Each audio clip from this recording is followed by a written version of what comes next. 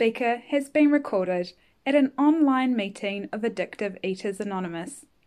You can email us at contact@aeainfo.org.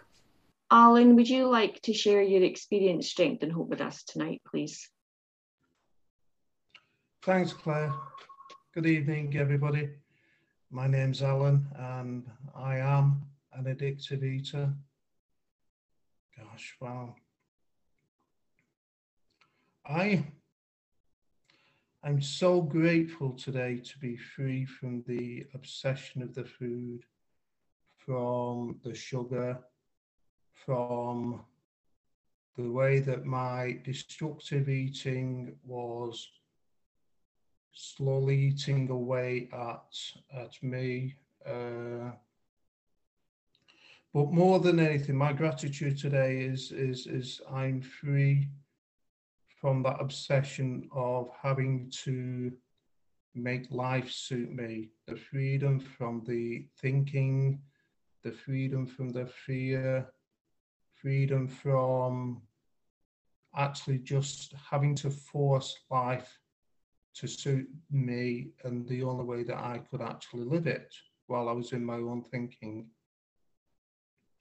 I first came to AEA with my belief that the food that I was eating and the sugar that I was having was a manifestation of another addictive behavior that I was never going to get free of until I actually was prepared to give all of it up, until I was actually prepared to give up all of my addictive behaviors, anywhere that my brain would go to give me an easy solution to the real problem.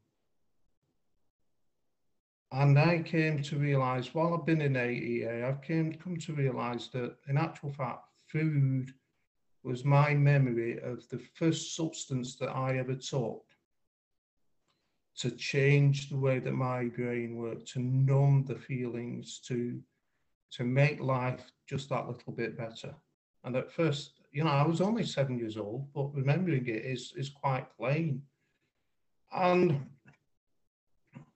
what I found after that was I didn't have control over the food because it was obviously put in front of me at 7 years old. There was an occasional treat, but I wasn't in any way, shape and form spending the money. So my addictive behaviors turned to other areas to get that relief, to get that freedom from the pain of everyday life. And I would go to any lengths, even as a child, to make life easy, I would not go to school. I would give up any effort I had in anything. I would not challenge anything. I would be totally dishonest with people. I would take from anybody anything that helped me make my life easier. I couldn't live it. I just couldn't live my life. I was either living in a high or living in a low, never able to live life on life's terms as a simple solution. While I was in my own thinking, my head was full of my own garbage. It was full of insanity. And whenever things got too much, all I did was turn to the food and turn to the other addictive behaviors. The addiction with food actually came back when I started to earn my own money and I started to have that little bit of freedom over my own decisions. Once my own decisions started with food again, then it went absolutely mad. And I kind of slowly but surely over the years, the sugar became more of a problem, and I read all the labels on the foods. I went from cane sugar into the substitutes for sugar. I wasn't able to give it up in the coffee. I wasn't able to give it up in anything else.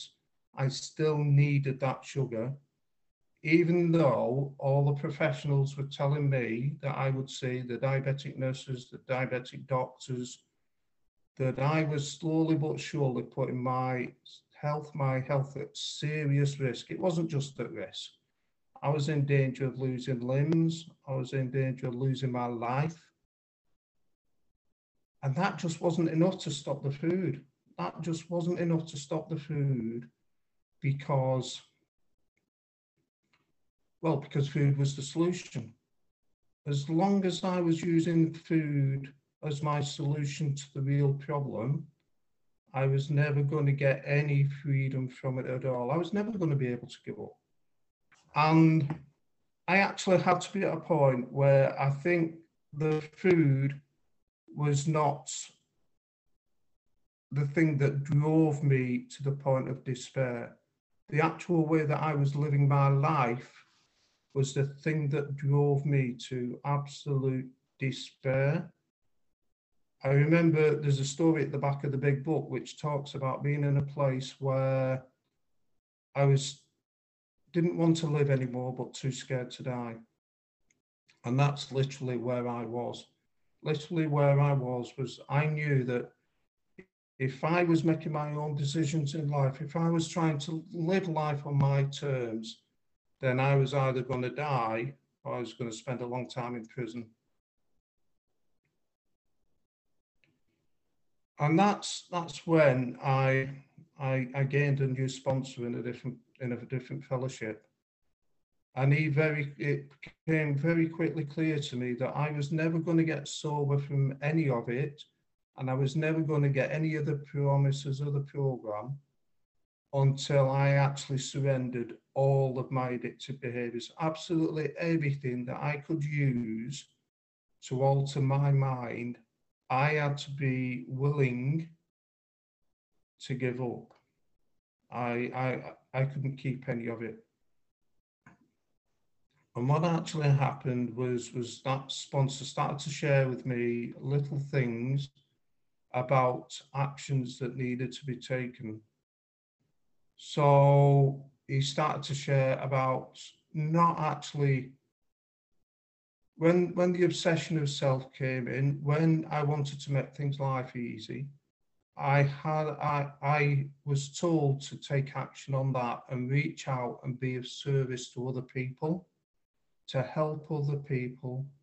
And even when there weren't people to be helped, to get outside, be prepared to pick up a litter picker, go and pick the litter up from outside. Just as long as I was being of service to other people and helping the world in God's eyes, then the freedom from that self-obsession would leave quicker than anything else. And that's what I started to experience, was slowly but surely, them obsessions were leaving far greater than they ever had done before. It was also sort of suggested that I came to meetings and was sharing about the solution in meetings, not actually sort of getting present. The real recovery in this program is made in them personal relationships, personal phone calls, actually being prepared to be on the phone to sober members, the ones that I'd always been scared of, and sharing with them what is honestly really going on in your head. And once I started to take these actions, once I started to be prepared to do what was suggested without my thoughts, I slowly but surely started to experience a freedom from the food. It wasn't a freedom from that obsession to start off with, but there was certainly that freedom from needing the food, from wanting to turn to the food every time that life got difficult. And I think I came into the program originally thinking life would be, my life was like that, and I wanted to stop it from being like that, up and down, high peaks, low troughs. But what this program gives me is it gives me a program where I realise that life is like that. Life is a life of high peaks. It's a life of troughs. But it's how much time I spend, or how much time I want to spend in them high peaks, and how much time I used to spend in the low troughs. And what the program gives me and the fellow members is a way of bringing it back to that even keel as an immediate thing, and just not being in my head about that, just not living in my head about it, and bringing it back to that level playing ground, which you know is free from that obsession. Really, really, truly is. And since that moment, life has become a life of service. You know, it's become something that I never thought I would have, something that I ever dreamed of, but was never able to do. I'm able to be there for my community. I am able to volunteer for different groups in this area. I'm able to spend every evening at a 12-step meeting. I'm able to take calls from other people and just be there for everybody else and build relationships instead of always wanting to just go from zero to everything in one gulp and never actually any growth there. And that's the experience, is that growth. And I'll finish off with a couple of things. I've got an empty wardrobe behind me, and that's because I'm moving next weekend. And I'm moving on Friday the 13th, which, you know, if you'd have suggested to me in addiction that I would move on Friday the 13th, that would never happen. But today I know that, you know, it will be fine. It will be absolutely fine in God's world. As long as I'm living in God's world and doing God's will, then things will be fine. And I bless God today that He always sends me reminders of how insane my thinking can be when I'm doing it for myself. A couple of weeks ago, I was very fortunate enough to be able to watch Les Miserables at the theatre. And, you know, it was a beautiful production, but halfway through the first half, a young couple in front of me got up and they left the actual theatre about 3/4 of the way through. And my head wanted to go into judgment. It wanted to judge them for leaving. You can't do that. How much have you paid for them tickets? Where are you going? Are you going to the bar? Good grief. You paid a lot of money just to go to the bar. Would you rather be drinking alcohol? And at the interval, they returned. And anybody who doesn't know it, there is a young girl in the first half of the show who's singing on stage, a young girl called Cosette. And they were the parents of that young girl. And they've been backstage to pick her up after she'd done her piece and brought her back to the front of the theatre, and she was just sat in front of us. And I was just able to laugh at my own thinking, just the absolute craziness that goes on in my head. And thank God for the ability to sit there and enjoy the rest of the production, which is basically a production about redemption. And it was just the most beautiful experience. So life is good. I really, really appreciate everybody that's in this program. I love sharing my life with God. I love the fact that God leads my life, and God is the main principle in my life and not me. So thanks for asking me, Claire, and I'll leave it there.